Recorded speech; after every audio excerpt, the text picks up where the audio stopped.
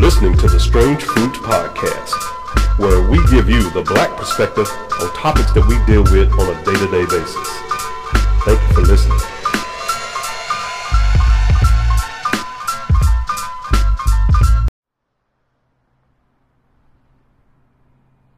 Bronzeville is both a place and a spirit of the sons and daughters of the Great Migration to this northern city, who came up by way of New Orleans, up through Memphis, up through Chicago, up to Chicago, seeking the promised land, and were literally restricted by legal restricted covenants imposed by people associated with the University of Chicago who wanted to contain that mass migration in a narrow band of land, 3.5 miles by 1.5 miles wide, that came to be known as Bronzeville, or i.e. Black Metropolis.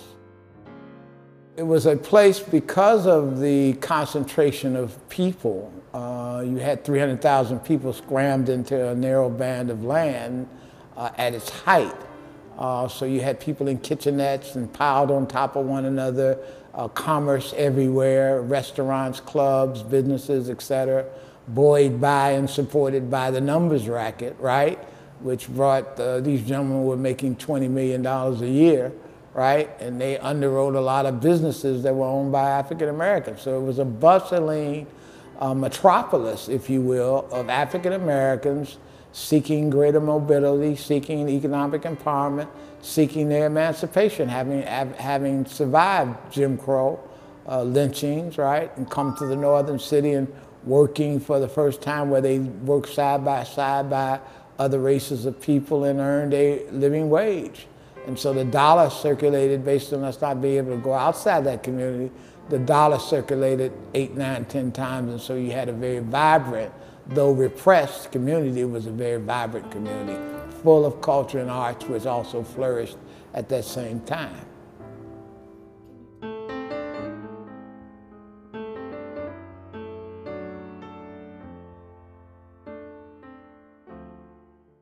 Thank you all for listening to the Strange Fruit Podcast. It's been a wild ride since the last time we spoke on these topics that we like to kick off so well. I am Bishop Green. Adrian Neely. We're gonna get better with this, I promise you. And anyway, we had some major things going off. Man, how was your Father's Day there, Adrian? Was it all right? Oh, I had a great Father's Day, man.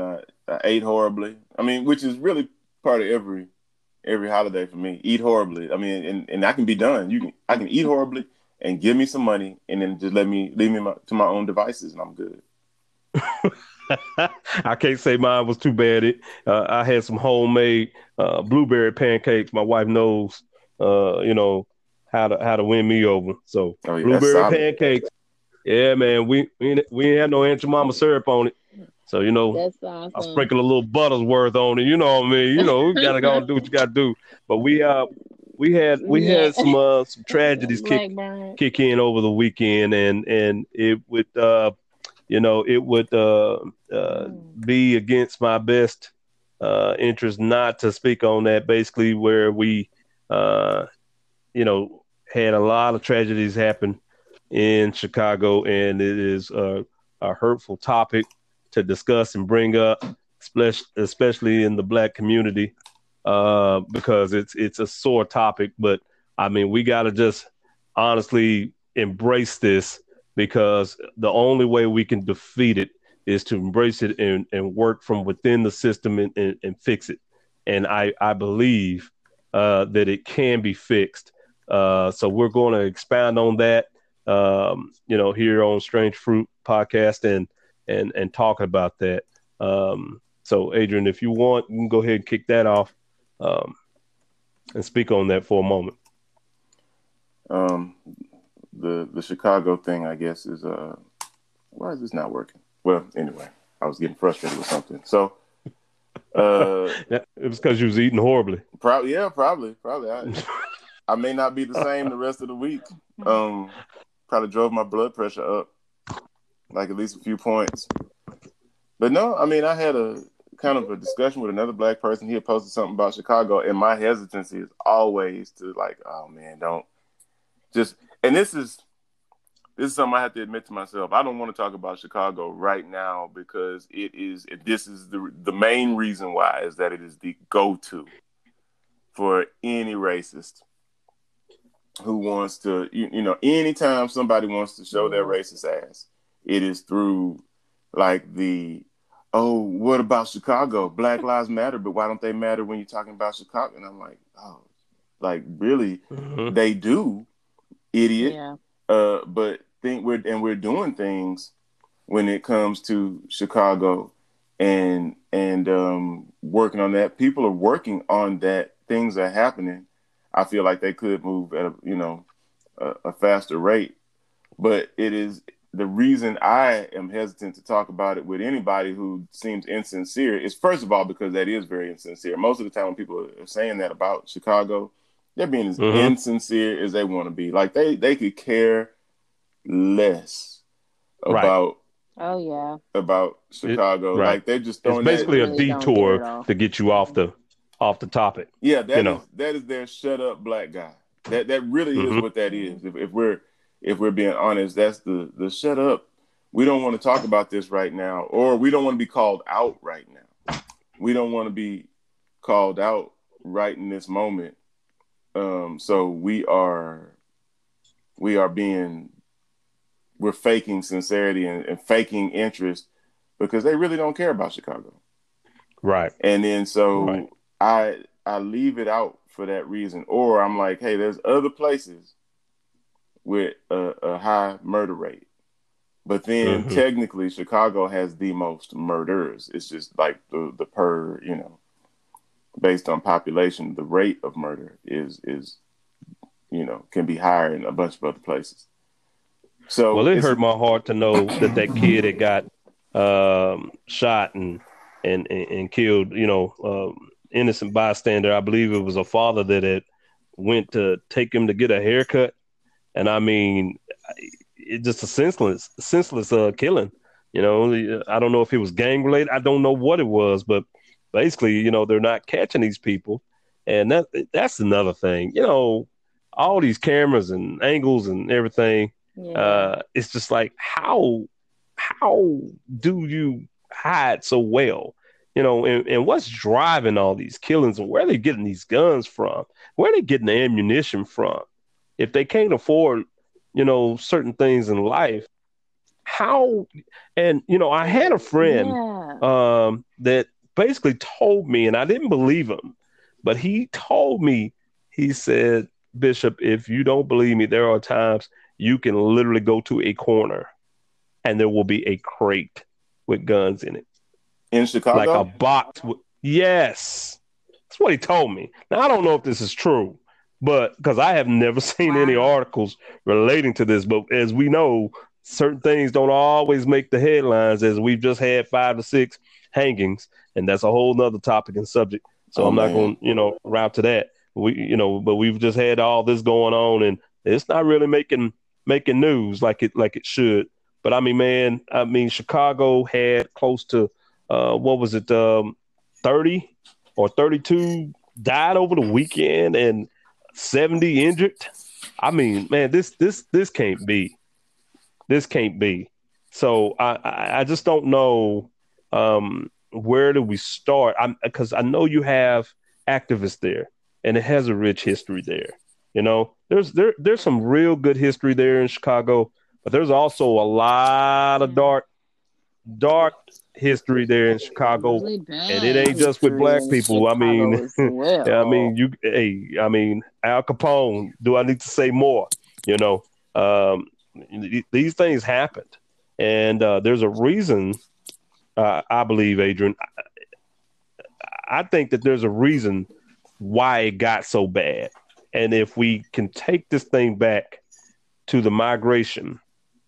The Great Migration from Mississippi to Chicago, you can kind of get the sense on what they thought they were going to get out of it and what actually ended up happening when they got there. Yeah. Because it wasn't like Chicago opened up their arms wide and say, "Hey, come on, black brothers and sisters." No, they say, "Look, man, we need laborers for these industries. We got a world war kicking in, and Europe needs to, get our products. They didn't purchase these products. We gotta stay on task. We got to meet the demands of the customer, and so, we were just more so readily accepted as laborers. Yeah, we were bodies. And right, but you got to remember when they came from Mississippi, where they couldn't even walk on a sidewalk when a white man or a woman was walking on the sidewalk toward them, they had to step off. It was code. You could be arrested for not stepping off the sidewalk. Yeah. Okay. I mean, so when you're coming from things like that and being arrested for things as petty as that, you feel like maybe I can, right? This is not as bad. Right. This was Jubilee, so they took it. And I mean, what else was they going to do, right? I mean, if that was your only option for a better way of life, pursuit of happiness, as so many say, well, you're not promised anything, but you are supposed to have a pursuit of happiness. Well, I always dive on that pursuit of happiness. Where did we get our rights to pursuit of happiness? Because I'll be honest with you, as a whole, I don't see it. But Chicago, they put them on the South Side, man. Bottom line. Yeah, I mean, and this is where it's at now. This is where they were concentrated. Whenever you put that many people, this is where they concentrated them. And that's right. My buddy posted an article about that. I didn't give him too many props because he already thinks he knows everything. But so I was just like, no, this wouldn't be Mr. G, would it? No. Okay, all right. But I got a friend, and it's like, hey, bro, I knew that too. Like, but he just comes in. You know how somebody come in with like they're just educating you, and you're like, no, man, it's yeah. It's like I don't want to give you props right now. I'll admit that I'm that level of petty. I'm cool with it about this point. Everybody knows. So, man, but it is kind of like when you take that many people and you cram them into a space, like, and they, redline it, like nobody. So everything, like what Nikki was saying in the feed, and I like to give attribution always, is that, and that I think we've all tried to tell a lot of people that really don't want to hear it. That we've all been telling these people, like, racism is for Black people. Everything is about race, and here's why. Because when somebody jumps up, why does everything have to be about race? Here's why. I watched a brilliant kind of like there's a dude called Bo of the Fifth Son. And two friends are always telling me about this dude. And it's basically and it's good when a white dude will say it to white people, because I think when they hear it from us, they just automatically are already on the defensive and they get so mad. But when you can find a Black dude that will say the same thing that we're sharing and can be like our white whisperer, there's a benefit to that, because they really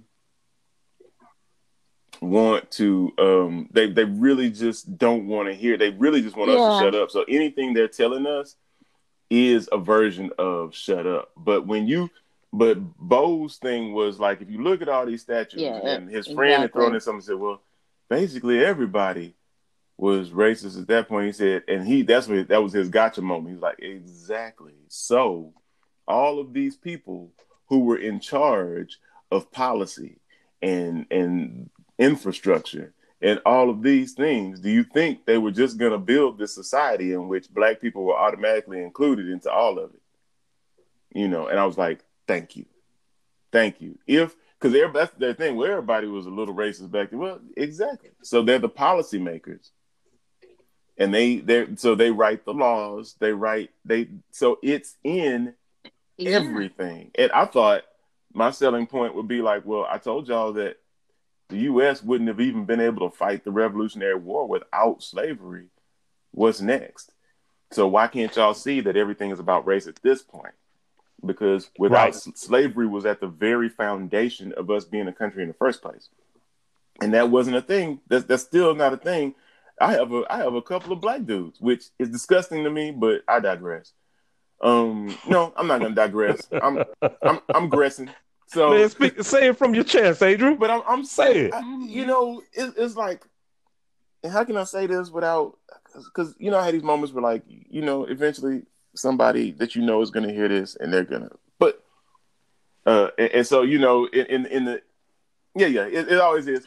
Yeah. But at the same time, and not the people who I want to hear it, because I'm saying something about them. But it's like, if you are a black person, the most disgusting type of black person to me is a person that, and we're all guilty of it at some point in time. Like, we're all guilty of these kind of conversations that are a little bit insincere. And I don't want to hog up all the time, so I'm trying to talk fast. I'm trying to do the thing where I blow through. No. Hey, man, just say what you got to say. We listening. But we're all guilty of a moment where maybe we're a little insincere to make our point. But, like, and a couple of my main phrases I use every time is two things can be true, because Trump supporters and racists, which are, some people try to say they're not racist and they're Trump supporters, but my feeling is you're at least cool with racism. If you can deal with the racism if you get what you want. So in a way, that's still kind of racist to me. But like the thing they always do is they lock down on one thing, and only that thing can be true. So people always want to send me. People who want to justify racism always are going to send you Candace Owens. She's the first, and then oh yeah, she's the first one. She's so intelligent. I would love for you to listen. To her, because I thought she's speaking the truth. Said was just she's great. She gets it. That's what I always hear. She gets just it. Like you. And I think that she gets what? She gets it. But she gets how to make you feel okay with your racism. She gets it.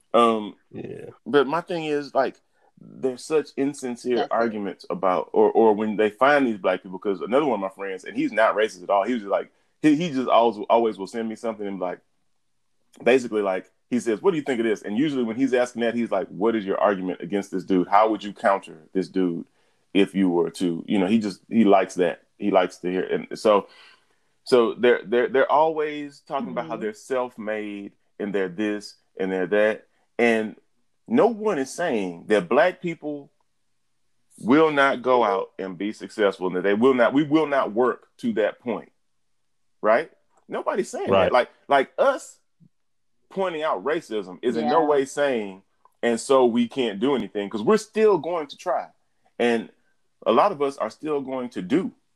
Like, I know black people who will blame the man, and I'll be like, well, you really ain't doing nothing, brother. Like, but then I know plenty of black people who will go ahead and point out institutional and systemic racism and still excel within a system that doesn't want us to excel, right?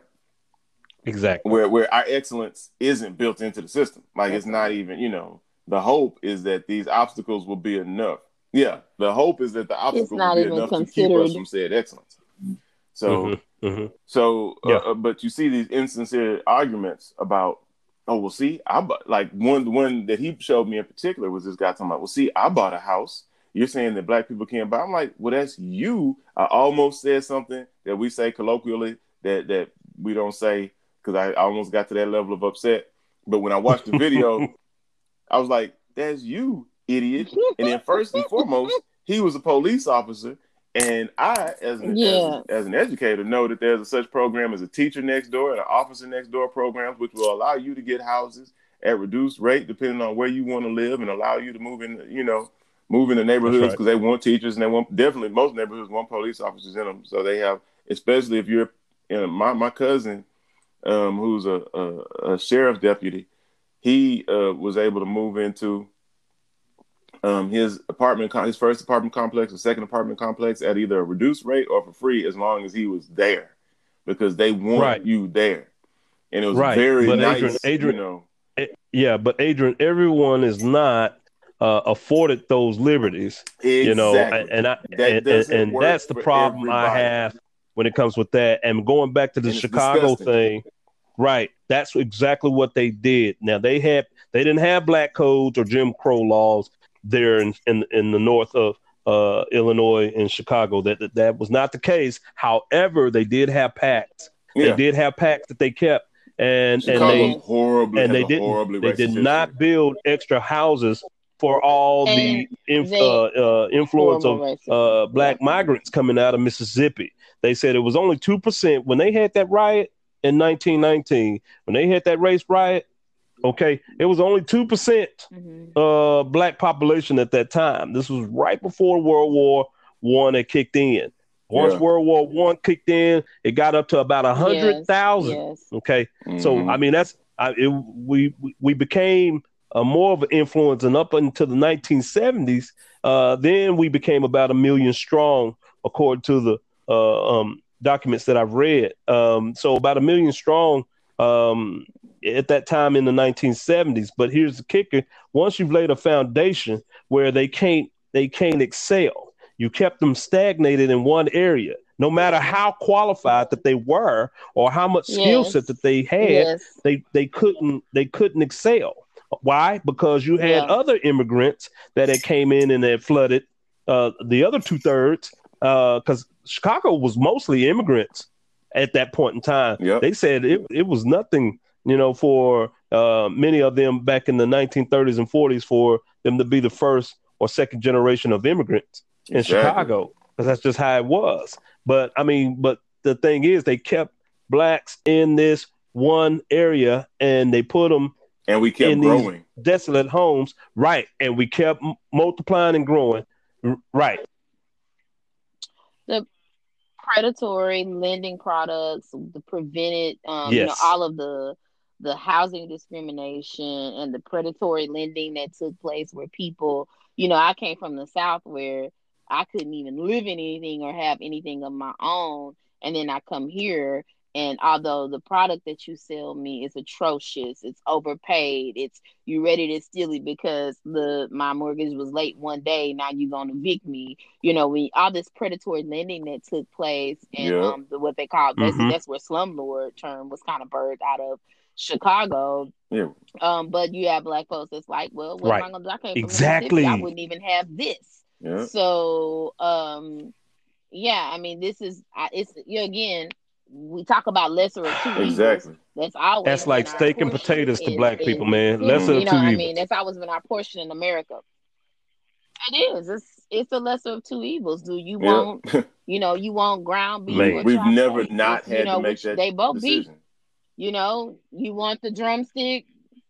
Yeah, you want leg quarters, barbecued, or fried, or cut up fried or grilled. Baked. Which one is it? But the leg quarter is your portion. That's what you finna get. That's right. It's a matter about how you gonna eat that leg quarter. That's for you. The rest of this ain't for you. Right. How you gonna fix it? That's up to you. But this is what you gonna eat. So we've always had that. And I think what happened with in Chicago, you got so many different things. You had that influx of black people that were actually working alongside white. Black men were able to work alongside white men, but there was that resentment still, that American resentment that they're taking something. And those things spilled over because that bloody summer of 1919, went on the wrong side to swim. What happened is a 17-year-old was swimming, crossed over onto the white side. They stoned him. He drowned. And when the police came, they didn't arrest him. Black people got upset, and then white people, as a reaction to black people getting upset, decided you don't have a right to be upset. Which is always the way. Shut the fuck up. They need to quit calling those riots. Like that's the thing and that is what they did. And there are so many riots. Like I find out about it. Like we know about a bunch of them, and then you find out about a new one every day. Like now, especially now, like I've noticed even our elders will tell us about a new riot or another one we didn't even know about. This happened over here, and it was always based around, and it never was like really a riot. It was always like a terrorist act. It was never a real riot. It was a terror, exactly. Of black people, it was always coming over into the black side and destroying the black side, and it was often due to the fact that black people were either prospering, or that in the case of Chicago, like you both mentioned, because black people were working those same jobs and they saw them as competition and they needed an excuse. They got too loud. They got too loud. Yeah, they needed an excuse. When the cops showed up and they did not arrest them, and black folks were upset and started gathering on the beach, white people said, we tired of y'all. You think you too human. So we gonna let all of y'all know what Chicago is about and where your place is. And again, this is not black people rioting. This was not black people attacking. This was black people mourning the loss of a 17-year-old that was stoned, and them waiting patiently on police to come up for justice, and then police not getting justice and complaining and gathering. No marching, no anything. The police failed them. They just, are you serious? The police are not going to arrest them? We're calling for them to be arrested. And white folks said, white Americans said, the hell you mean? How dare you want justice? That's not how that goes down around here. You're going to shut up and take what we give you. Yeah, how dare you want justice?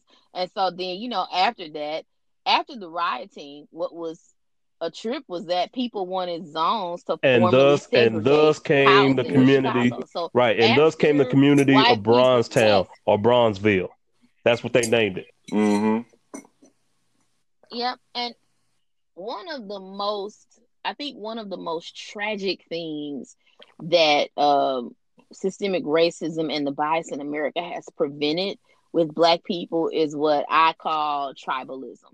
Okay, it's like I think Robin DiAngelo is the one who says that white people are allowed to look at themselves as individuals, and they are. And so what happens within white communities, what happens in Hispanic communities, Asian communities in America is that they group up in their tribe. Okay, so all the people who decided they're kind of like, they fall into this life of laborers. They kind of, you know, get each other. They end up kind of moving around each other. All the people that are kind of educators, you know, and I'm being real broad, paint with a broad brush for the purpose of explaining it. They're able to group up together. All the people that are, you know, the top 10%, the talented 10th, that, you know, are going to be your doctors and your scientists and your engineers, they group up together, live in the same neighborhoods. And so what happens is you're such an individual, you're able to find your tribe. Your tribe might be, you know, goth.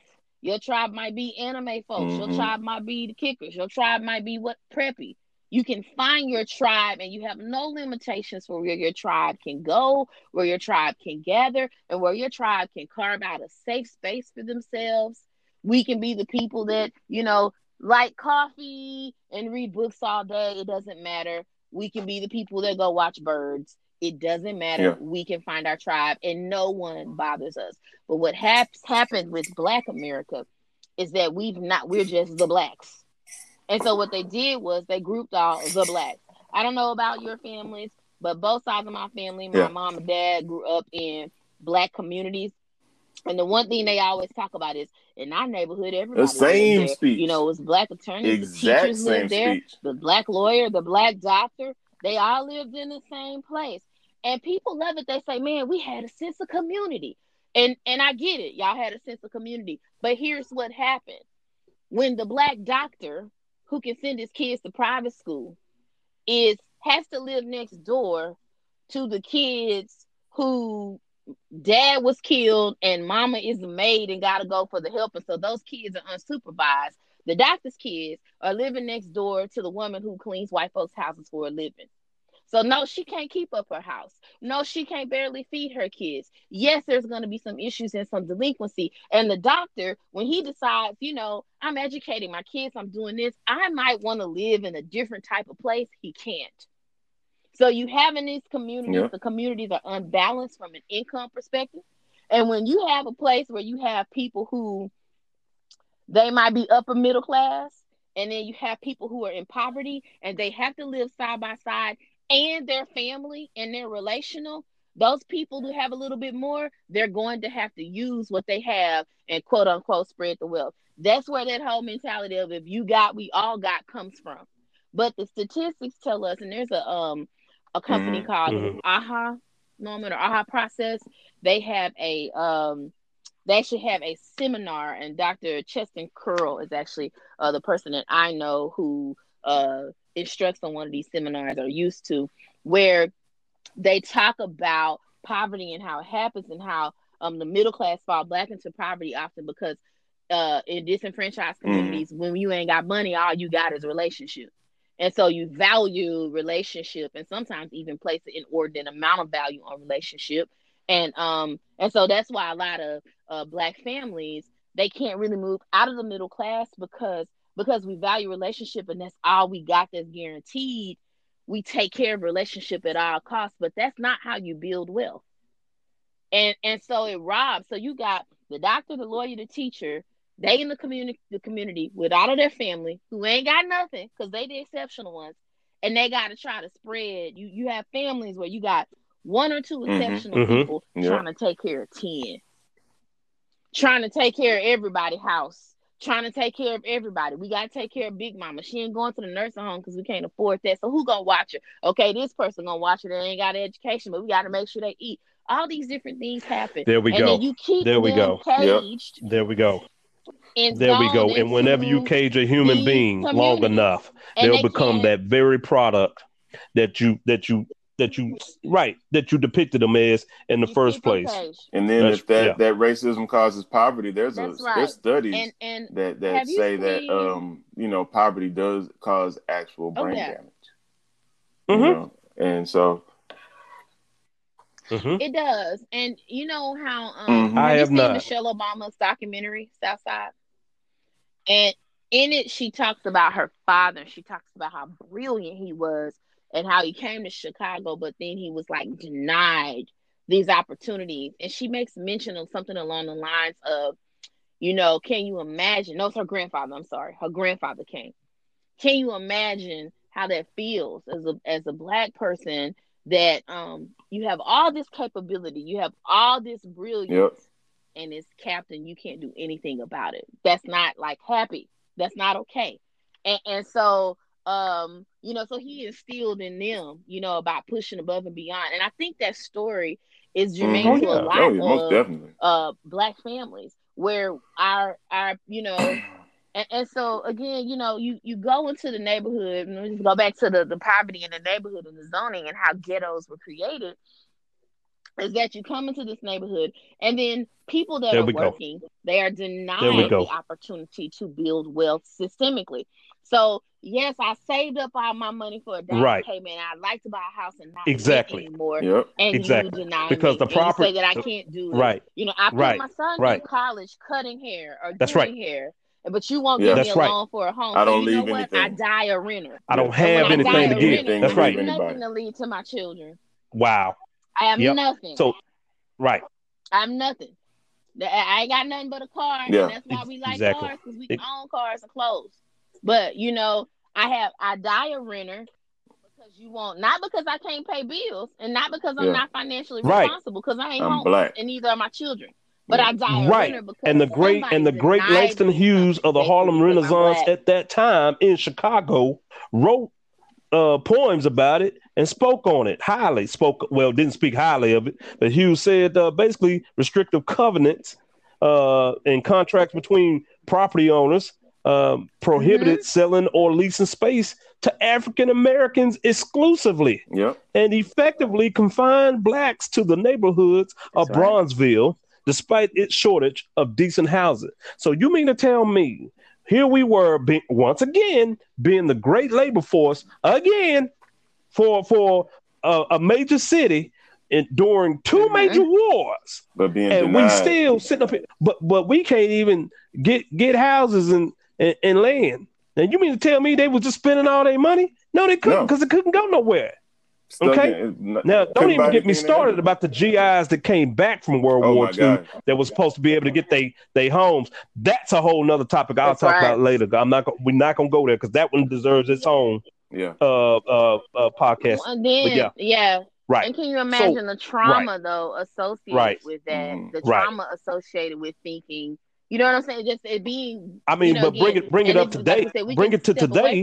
This is where the foundation was laid. I'm not giving excuses for how it is, but at the same time, when you cage an animal up long enough, it's gonna happen. Or you put them in dire straits long enough, you will see the animal side of us to come out. That's any human being. And because when I went to Chicago, I was so amazed, Nikki, Adrian.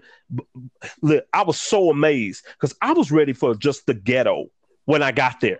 It was not. Like man, black folks was, man, they was doing it. I'm talking about driving the nicest cars, staying in the nicest homes. I was out in the suburbs of Chicago. But but look how far we come. Despite the obstacles that they placed in our way, not to make it, not to be successful, and we still get through the cracks. But the problem is, we tired of coming through the cracks. I just want to come through the door. How about that? Yeah. I'm tired of having to slide through.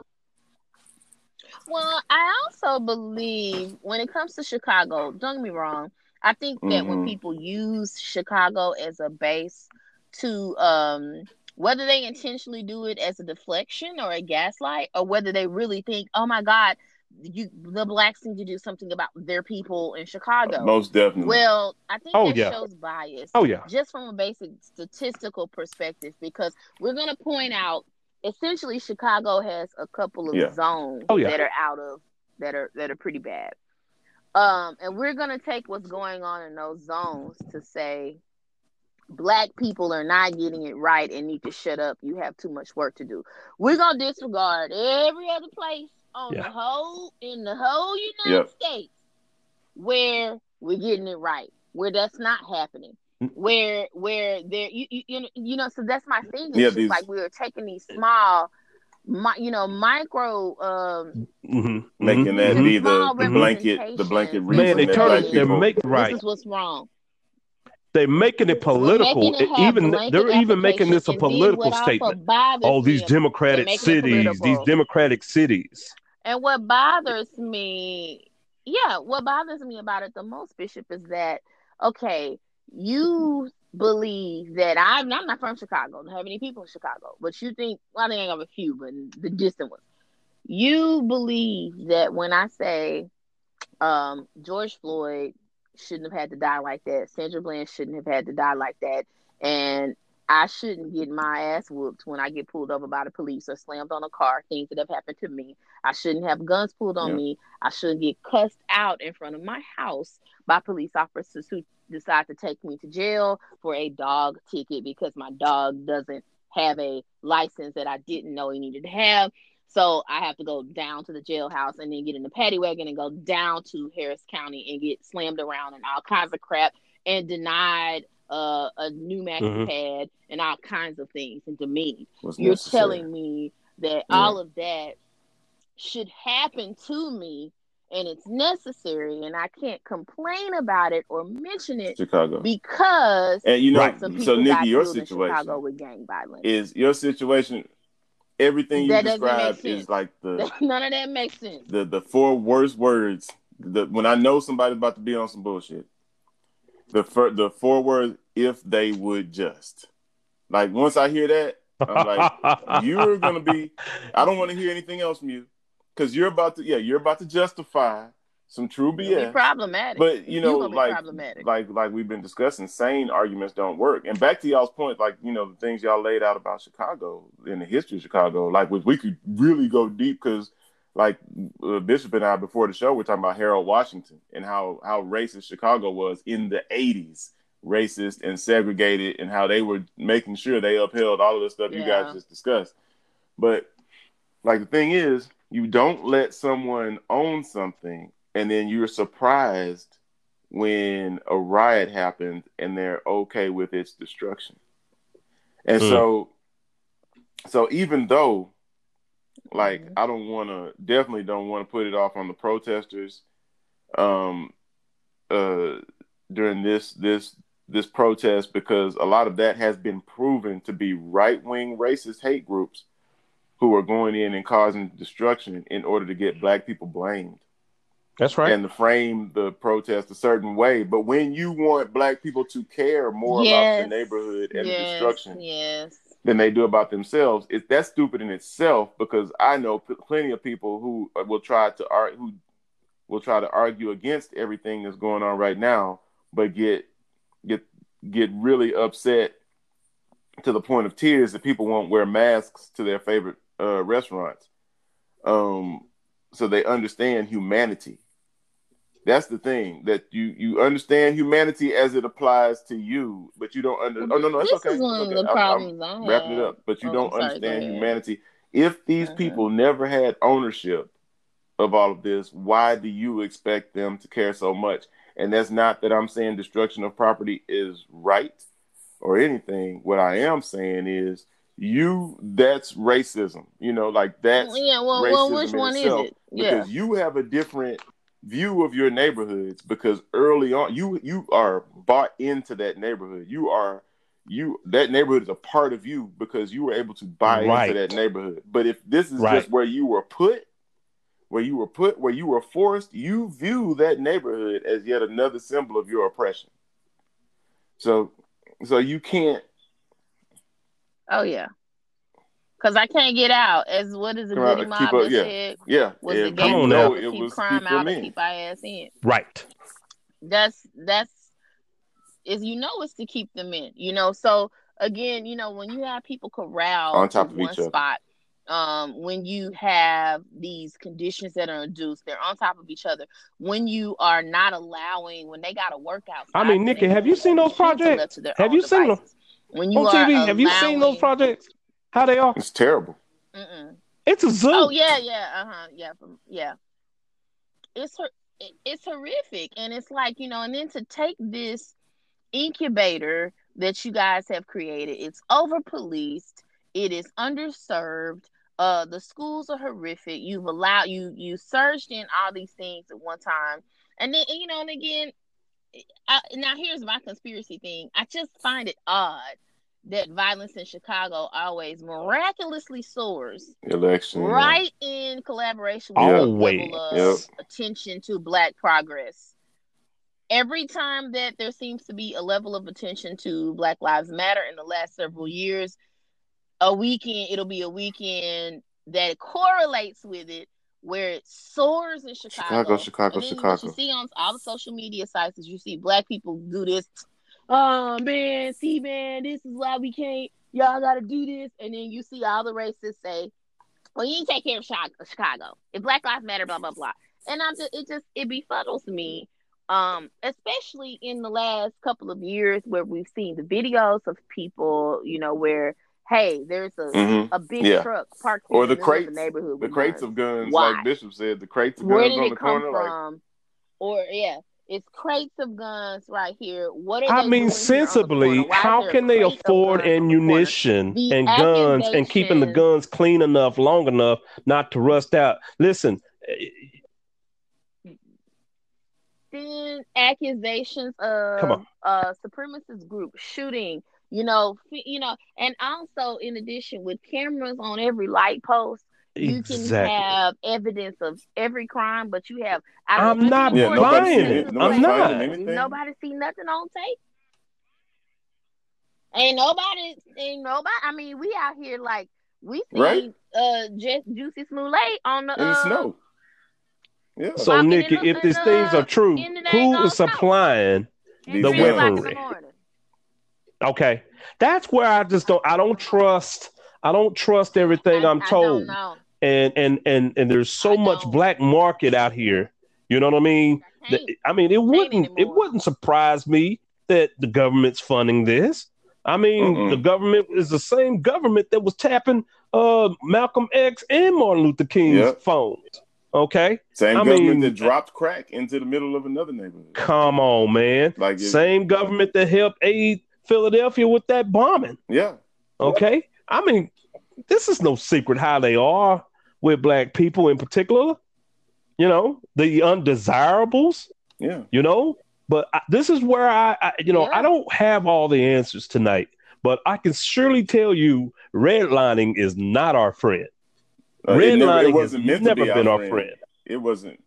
Well, and Bishop, we didn't even get into. I know we had intended to really. One of the points I know I wanted to talk about that we kind of talked about offline that I wanted to bring on was all the work that Black folks have to do, and I don't know if this is another segment or not, but I mean we haven't even gotten into, as Adrian said, the why, the source of this stuff.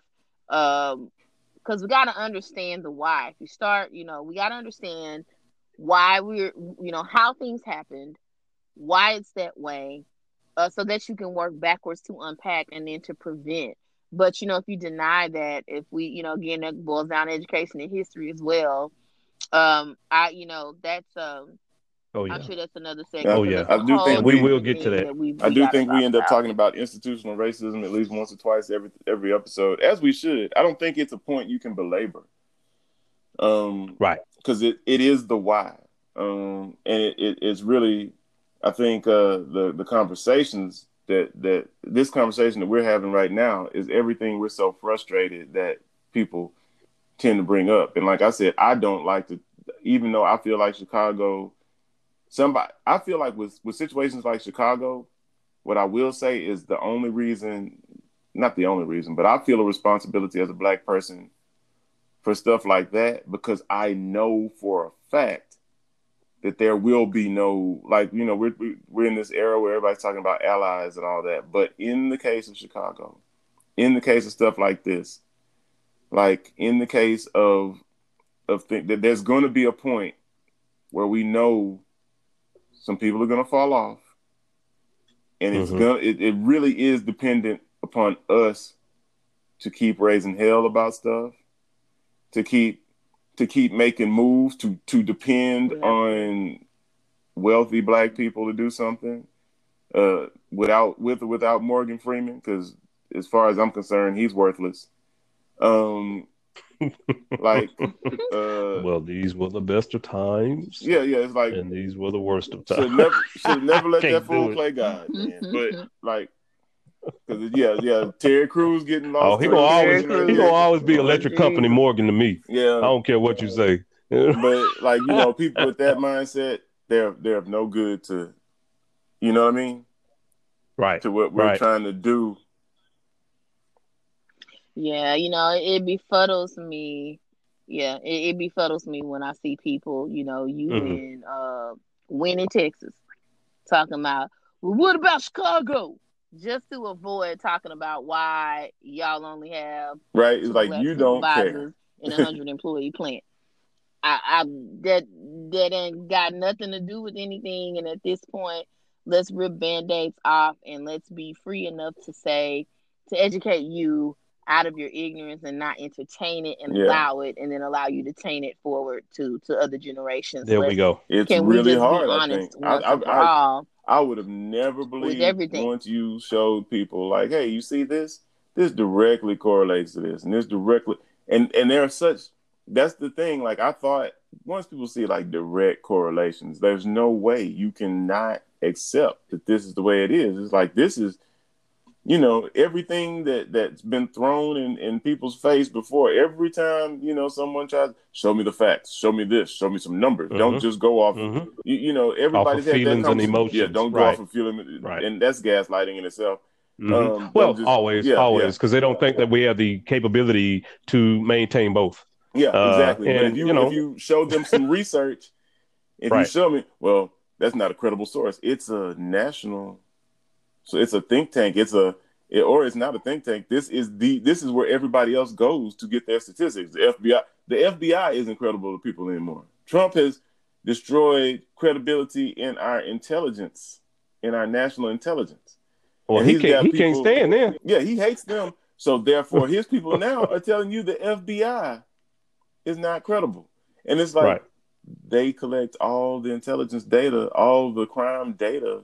This is where everybody else gets their data from. They're not credible now. Like, we can't cite an FBI statistic and say this, according to the FBI statistic, is which should be all we need. These are the police of the nation, so to speak. And so their statistics aren't enough.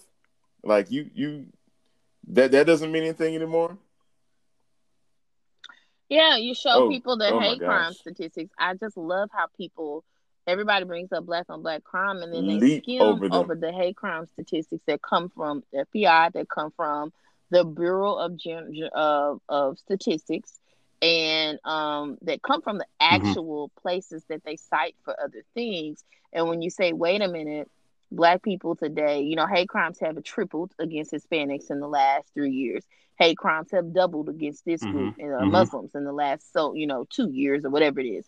Then you say, okay, well, in addition to that, Black folks are making up 60+ % of hate crime victims that are motivated by race and that the perpetrators are white. Then you look at the ACLU, the Southern Poverty Law Center, and you see the activity from hate groups. And you look up, and so all of that is a part of the systemic code of silence, a part of the gaslighting that takes place, a part of protecting the structures in place. It's a lot that has to be. It's so much that has to be, that people have to be educated on, and that has to be unpacked. And it's a fight. It's a lot. And again, Chicago. They said it's unlike any other. They said they tell me, sources tell me that place is unlike any other project that they've ever been around, or so they say it's unique. Chicago, they said it. Yeah, I know, but they said it's unique. Trust me, I know. Going on in New York on the news now, because it's just on their local news. They have targeted. Definitely Chicago, but it's a lot going on in New York. Definitely. People are up on top of each other in New York. Some of the bureaus, the projects, all of that. It's a lot but going on in New York, just on their local news. But the only way we can defeat this thing is, I don't have all the answers. I'm just laying out the foundation on what happened with Chicago, how it came to be, and I gave a very short, brief history on it because there's so much. Oh yes, Adrian mentioned. You would have to. This could be a week's worth of podcast if we wanted to do it right. But I gave a brief synopsis on it. For our listeners, you can go online and you can look these things up yourself. You can go and look up Chicago and the Great Migration. Type that in your search bar, and you're gonna have just lots of information staring you dead in your face. Bishop, I want to throw in one quick question. Yes. I don't know if maybe we got to do it next time. But I was confused because the Chicago police superintendent said that the reason that the issue was their end game was to arrest violent felons. But if the violent felons get right out of jail, we need the collaboration with other partners. He basically said that the violent felons are driving the shootings and they're not being locked up enough. And honestly, that is direct opposition to what actually happens with nonviolent felons and with all of the overload in the criminal justice system. And I haven't looked into that. I thought I would throw that out there because I'm like, happening. Are you saying that y'all not arresting folks in Chicago? They ain't going to jail like everybody else? Y'all not exactly. I really think it's too beneficial.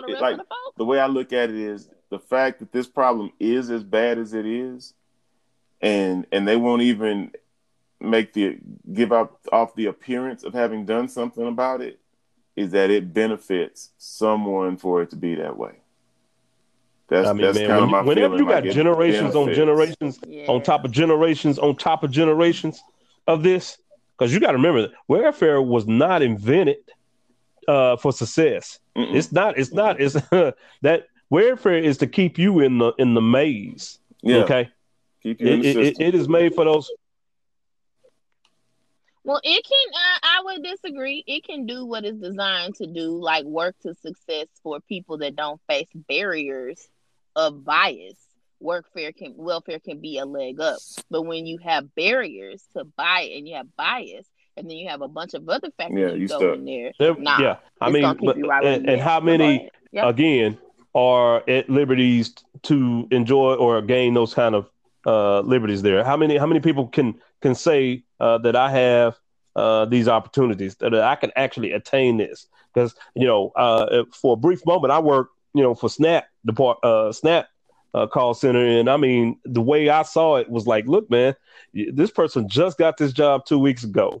They barely got their check, and you're already trying to take their whole food benefits away from them is one person. They ain't got a bunch of kids. They're being responsible, and you already snapping them off of it. Right, I mean, what you think this person finna do? Yep. Right. I mean, this person can't eat because they just paid their bills. I mean, right. So, I mean, these kind of things it's like it's a rat in the maze. And again, I don't mean to give excuses, but I'm just saying to all my listeners and people that are listening, just know that not everything is designed to keep people from having to depend on depend on the system. Some of these things is designed exactly to keep you in the system, just like it is. And this is a total different subject too, because man, I'm totally deriving, going abstract from the main topic. But I mean, it's just like with college students. They target college kids with a free T-shirt to wreck their credit. Okay. Yep. Here, go and sign this up. And I mean, and when they got that card, that's free money to them. Mm-hmm. That's free money until you have to pay it back. Right. Yep. But they don't see that part. They see the free T-shirt and this $200, $300 limit. Yep. Let's get ready to wreck my credit up because I don't have a job. I'm a college student.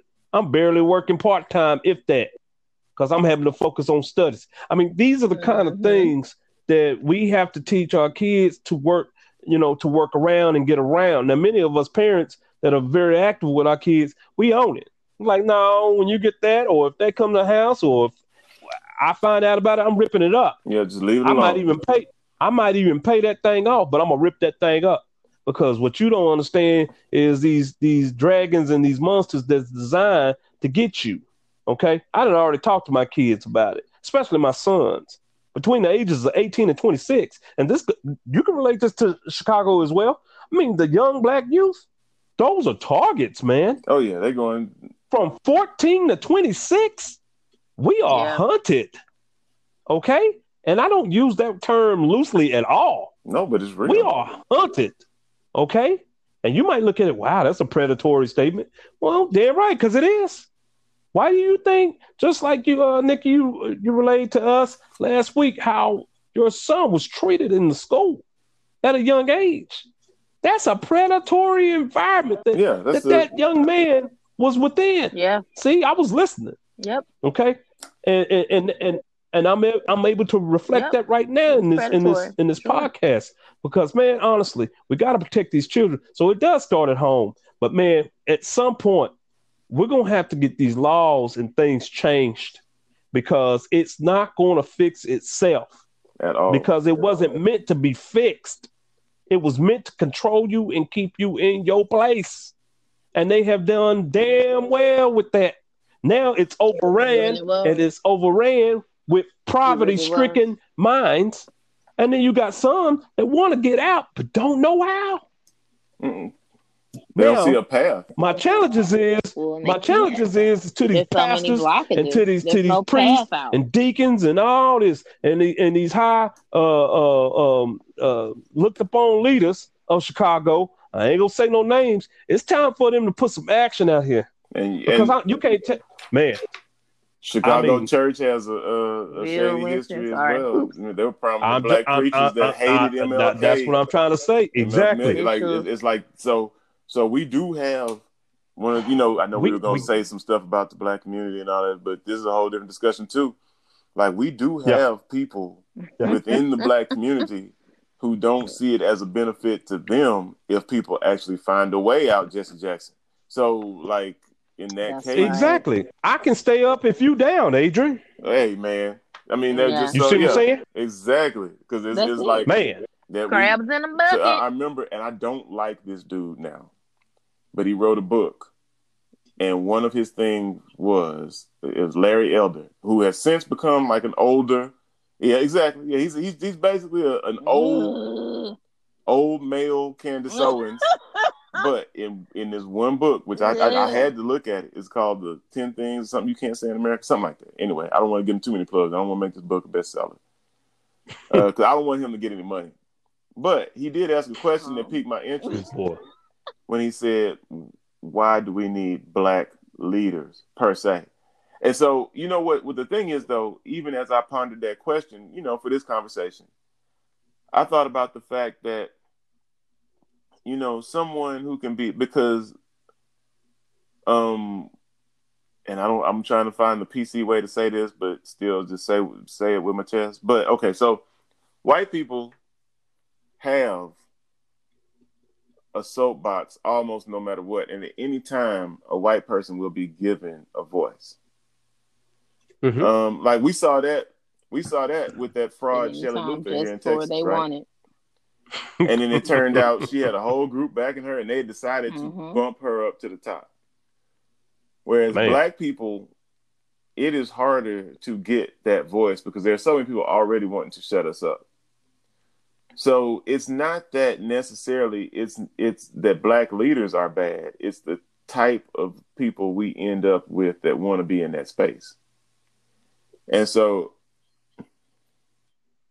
no. Well, and no. I mean, I was just saying. Sorry, I think Adrian, you probably going down the same road. You know, like.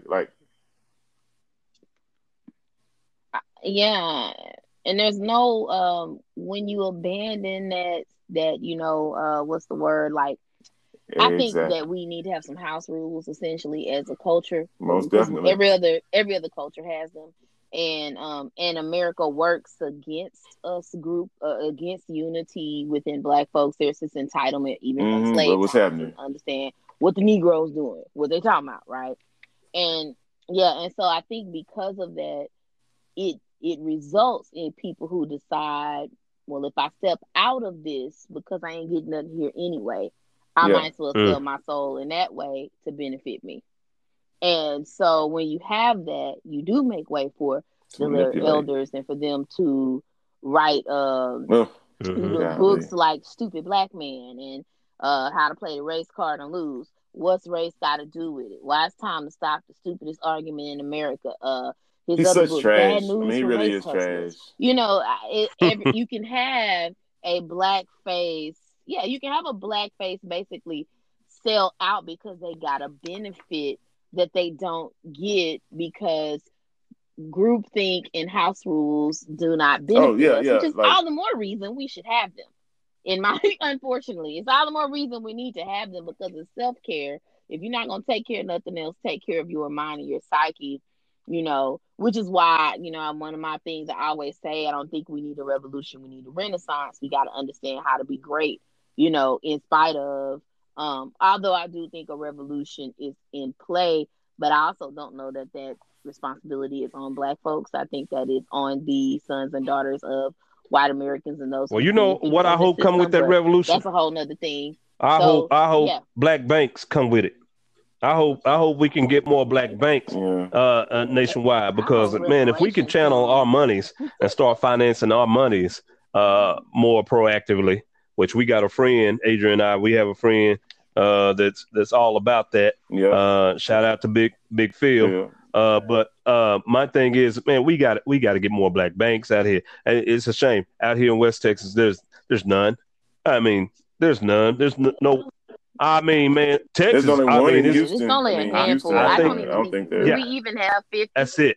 There's none in Dallas. I don't believe. There's only one. I mean, and that's a shame to not have none in Dallas, none in Austin, none in San Antonio. Do we even have? We need our own banks.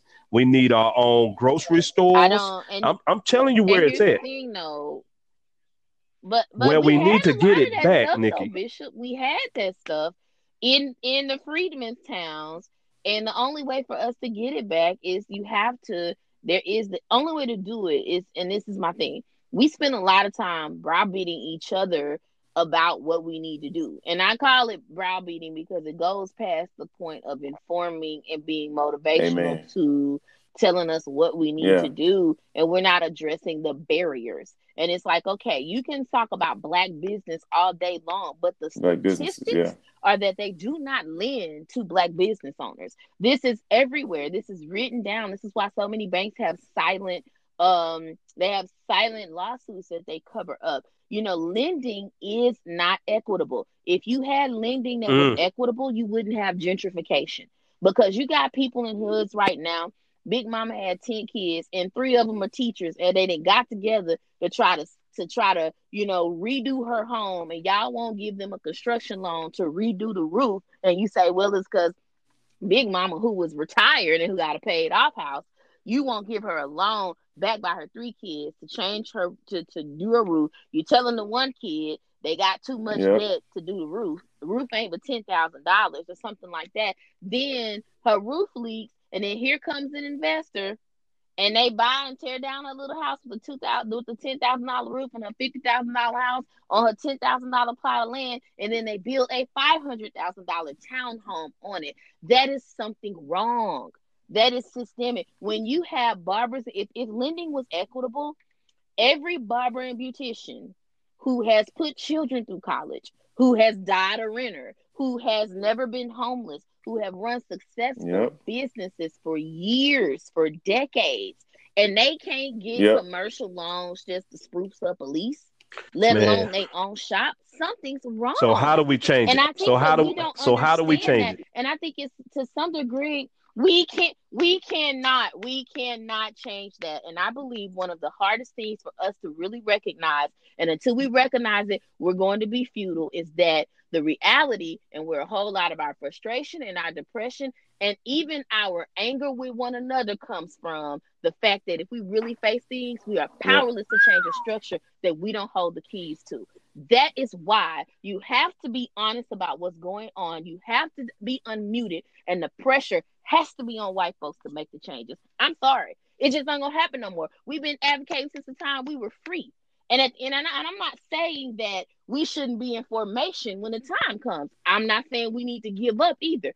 But I'm saying we need to think soberly about where we're at, what we can do, and then what we need. And what we need to quit saying that we need to do this to do that. Because the reality is that ain't gonna happen. See, I can't make you rich from your barbecue truck. That's not gonna happen. That's not how group economics work. You're not gonna get rich off t-shirts that you gotta make off Cricut. That's not gonna happen. Now, you know how you can get rich? If the bank would finance you a storefront and give you a 6-month payroll like they do Bob's son, who just got an MBA, and allow you an advertising budget in your business plan so you can promote and advertise and turn it around.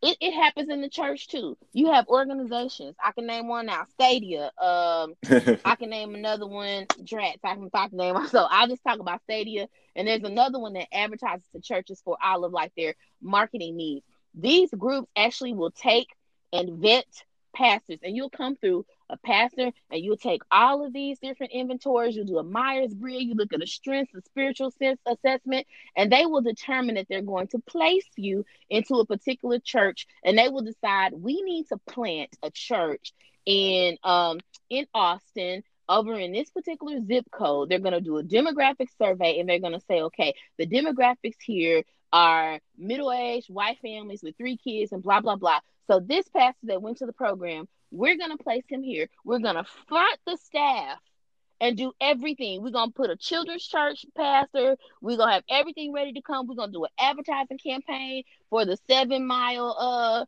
zip code that surrounds the church. And basically, we are going to make a system for their church to grow, and their church will be lucrative and refunding money and making a profit for us in 3 years. That is how they plant across the nation. That is church planting is an actual thing within nearly every denomination, from First Baptist to whatever else. And here we go hang out a shingle, say we anointed, and we want the church to grow by browbeating our members to bring somebody in, and then we press on them, for evangelism, and each one, y'all go out, you get somebody and come in for youth Sunday and all of that stuff, and then we judge each other when the churches are not mega or successful, but we're not even employing the same things they employ. And the thing about it is that God don't change. He's a God of principle. There are principles in the Bible that work, that manifest themselves.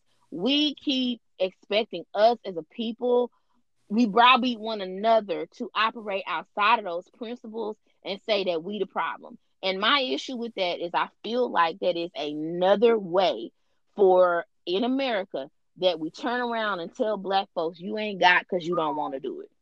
We blame us for things that we don't control instead of facing the problem and the issue. And problem and the issue is the structures in white America that were established by white America have got to come down and change. They got to come down and change regardless. And although we can coach people, we can educate those whose ears are open, we can't change it. No, you and before I get them, I'm gonna wrap up this fire. rant. But I want to say, here's an example of this.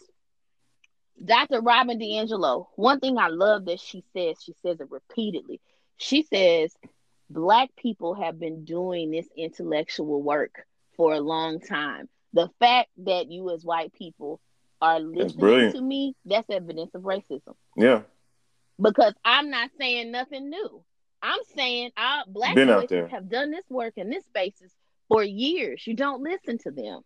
They've been out there. They taught me. Everything I learned, they taught me. She tells her whole story. Because they don't, I mean, that's everything is built to shut up. It's always shut up. It's always that. It's just like whatever, going back to the very beginning of our conversation. It's like there's something, and I think what some of the people who are coming out as allies are realizing now is like, wow, I was, I knew something was up, but I never really, like, I'm hearing it. Yeah. I'm hearing it now. I'm hearing you say, I'm hearing you. I'm listening. I knew it was something. And you've been saying these things, and you've been trying to tell us that institutional racism matters. And the people who want to throw Candace Owens and all these other dudes, and then the Black people who have bought into this too, because like I said, I've got at least two that are in my Facebook, feed, always racism is a myth. And I'm like, oh my gosh, like, worst type of Black person for us. Like for us to move forward, right when people are being forced to acknowledge history, because just one thing, Michelle and I were talking about this. And one of the things we talked about, there's no real federal mandate as to how history is taught, which is a huge problem when you really think about it. There's no, and especially when you get to the state and local level, the state level, each state gets to decide what, if any, history is taught. So you look at your Mississippis and your Alabamas and your Texas and all these players who they're going to make the hero of these stories and how they're going to couch it so that everything that you hear historically is acceptable, and why we're taught why probably we were in 8th grade thinking, oh man, these Mexicans were so bad, they were so terrible. Santa Anna, it's a good thing that Santa Anna was defeated, because now we have Texas. But really, if we had Santa Ana version of Texas, slavery would have ended right there. Like, so you look at all of these, you look at how things really go down and how history looks. And when you find out the underlying, cause of these wars and all these things, you realize how much we've been lied to throughout history, how much of the story is just a straight up lie. That's it. When it comes to Adrian. Heroism. Just, even the heroes, like my buddy and I were joking about how the heroes of the Alamo, like Jim Bowie was a drunk mercenary. The dude we got the Bowie knife from was nothing more than a drunk mercenary. He didn't have any love for Texas or anything like that. He was a drunk mercenary who liked to get drunk and kill people. That was his thing, getting drunk and killing people. Have I told y'all about my crusade against the Alamo? And maybe we'll change the name of the podcast to I Got Time Today. But I feel like we got time to hear this crusade against the Alamo, because it's just like when it is such a it's a mind F word. See, I think I used some of my curse words earlier. It really is. I did this social media crusade for only about 2 or 3 weeks against the Alamo, because it just hit me. I went to visit the Alamo like 2 years ago, family vacation. And for the first time visiting the Alamo. Now in Texas, we hear that story in Texas history. And I have visited the Alamo multiple times. But this time I read through the actual history there. So I'm reading the walls and reading through the history. Then I pick up a book inside of the Alamo gift shop. Then I pick up another book inside the Alamo gift shop, and I say, you know what? This history, this is not. Yeah. I'm confused how accurate the history is at the actual Alamo and how we have repainted it tremendously for Texas history. So I felt like, what happened at the Alamo is essentially the Texicans were white people from the United States. Mexico had this extra land, and they said, hey, we want people to come settle this desert land that's not settled. We'll give it to some U.S. citizens, but you got to do two things. You got to go to church, convert to Catholicism, and you got to become a citizen of Mexico. They come here, and within 5 years, they decide, we ain't finna pay you, and we ain't want to keep these slaves. To Catholicism, this our land, and we finna fight and kill. We gonna keep these slaves, and we gonna kill you for it. And so a fight ensues, and then we call our boys in the government, and we gonna take your lunch money. We steal the land because basically,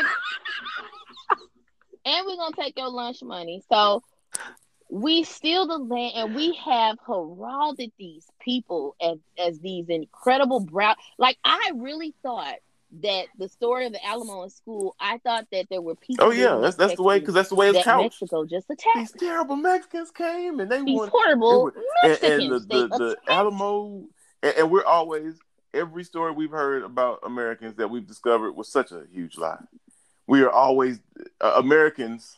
Not we, because we're not really included. Black people have kind of glommed onto these stories, but really, when we look at it, we're like, like when you really examine. But we've glommed onto these stories. We've kind of, because it was just like, it was taught to us like it was truth, and then so we look at it, and the Americans that fought, no matter which story we hear, they are always these plucky underdogs. It's never like kind of evil. And they fought these wars, several of them, because they really just wanted to keep Black people. And they realized that every other country was was maybe not trying to get it right for the most altruistic reasons, but they were trying to get it right. That's it. And you know what?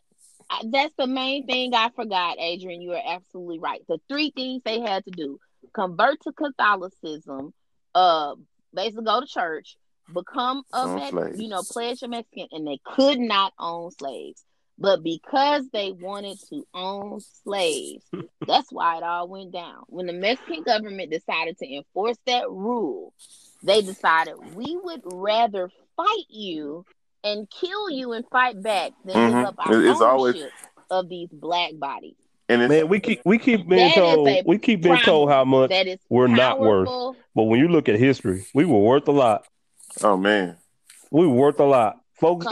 Like I said, they would fight over some Negroes quick. We're the most American thing about America. If you think about it, man. We are the most American thing about America. The settlers. Yeah. We well. At least the myth of America. Really like we're closer to the myth, to the myth. And, we're closer to that American dream than a lot of people who hold it so close to their hearts. Oh yeah. We're much closer to it. Oh yeah. It's really triggering for me now that we call the Alamo a symbol of freedom from tyranny. It's not at all. It's not a symbol of freedom from tyranny. It's not. That is not accurate. And my issue is not the history itself. My issue is our refusal to be honest about the history, and that way we repainted it. And we literally whitewash it. I have a problem with that. And at the core of a lot of the issues within America is there is an insistence from the majority upon feeling good and being thought of as good. And they will do the majority is capable of doing evil things. Yet as long as they are thought of as good, they're fine. They're never drawn to anything outside of an apology, and they're fine as long as they're thought of and good. And this particular sentiment and bias that has come up out of slavery even if I don't know if you guys have listened to, this is another one, we need to mark this down. Race, Religion, and Racism. I've listened to that one. Price. Oh my gosh. It's pretty old. Yeah, and he's got a book out on it. But I remember when he was doing the series, I was much younger, and it went on for like a couple of months, and then he wrote a book. But one of the things he talks about that I see the Black church has skimmed right over is he says the reason you see so many people, Black folks, exiting Christianity, and they say that Christianity was a white man's religion, is because the church co-opted and got in bed with slave owners to make them feel good about slavery. The church endorsed it. And he also talks about, he says the church is the light of the world, and that is why once the church got into it, the world followed suit, and it became a stronghold. And that is why technically we say that, it's the white man's religion, and it doesn't do anything for Black folks because it was never designed to do anything for Black folks. And just like anything else, you don't throw the baby out with the bathwater. Christianity is a tool that was misused, but pastors the church needs to understand when we say it's a white man's religion, that is true. We are saying that it was made. I mean, you can't dodge that. You can't dodge that. That is definitely for us. No, you can't dodge that. Nah. You cannot dodge it. And then we gotta address that, and then you gotta repurpose the tool for the freedom that it was designed to be. But you gotta acknowledge where it missed it and where it skipped and how it has been in play for all of these years. And that's where we gotta make a turn with that. I mean, you're right at you're right at the crux of this whole thing, man. So we could go on and on and on. I believe that was 2 segments, but hey, listening for all of our listeners to this podcast right now, if you got any additional questions, concerns, critiques, complaints, feel free to inbox me or go ahead and leave a voicemail. There's a link on the Anchor app for a voicemail where you can leave that, and we can take that and actually answer some of the questions and concerns that may come from you guys. So at this point, we just want to thank y'all for giving us your ear, but at the same time, this is all about the betterment of the Black culture, the Black society as a whole. Because I mean, again, I say each one reach one to teach one, but we got to start putting that into action. As Nikki did state, we can't just talk about it anymore. We're past that. We're in the year 2020, and it's time to make it happen. So at this point, I just want to tell you, thank you for your listening. Thank you guys for listening. Thank you, Adrian, for your wise words. Thank you, Nikki, for all the the fire that you just brought tonight. Yeah, I mean, it all wow. Down. Again, but we gotta teach these things. We gotta reach these things out to others so that we can all gain and lift ourselves up, because we are definitely in a system. So I'm not going to expound on that anymore. But this was the What About Chicago topic for tonight. And hey, we even got into the Alamo. So I don't know if we're going to play Davy Crockett at the end of this, but it is what it is. King of the Wild Frontier. Y'all have a good night. Davy Crockett, King of the Wild Frontier. Davy Crockett, King of the Wild Frontier. King of the Wild Frontier.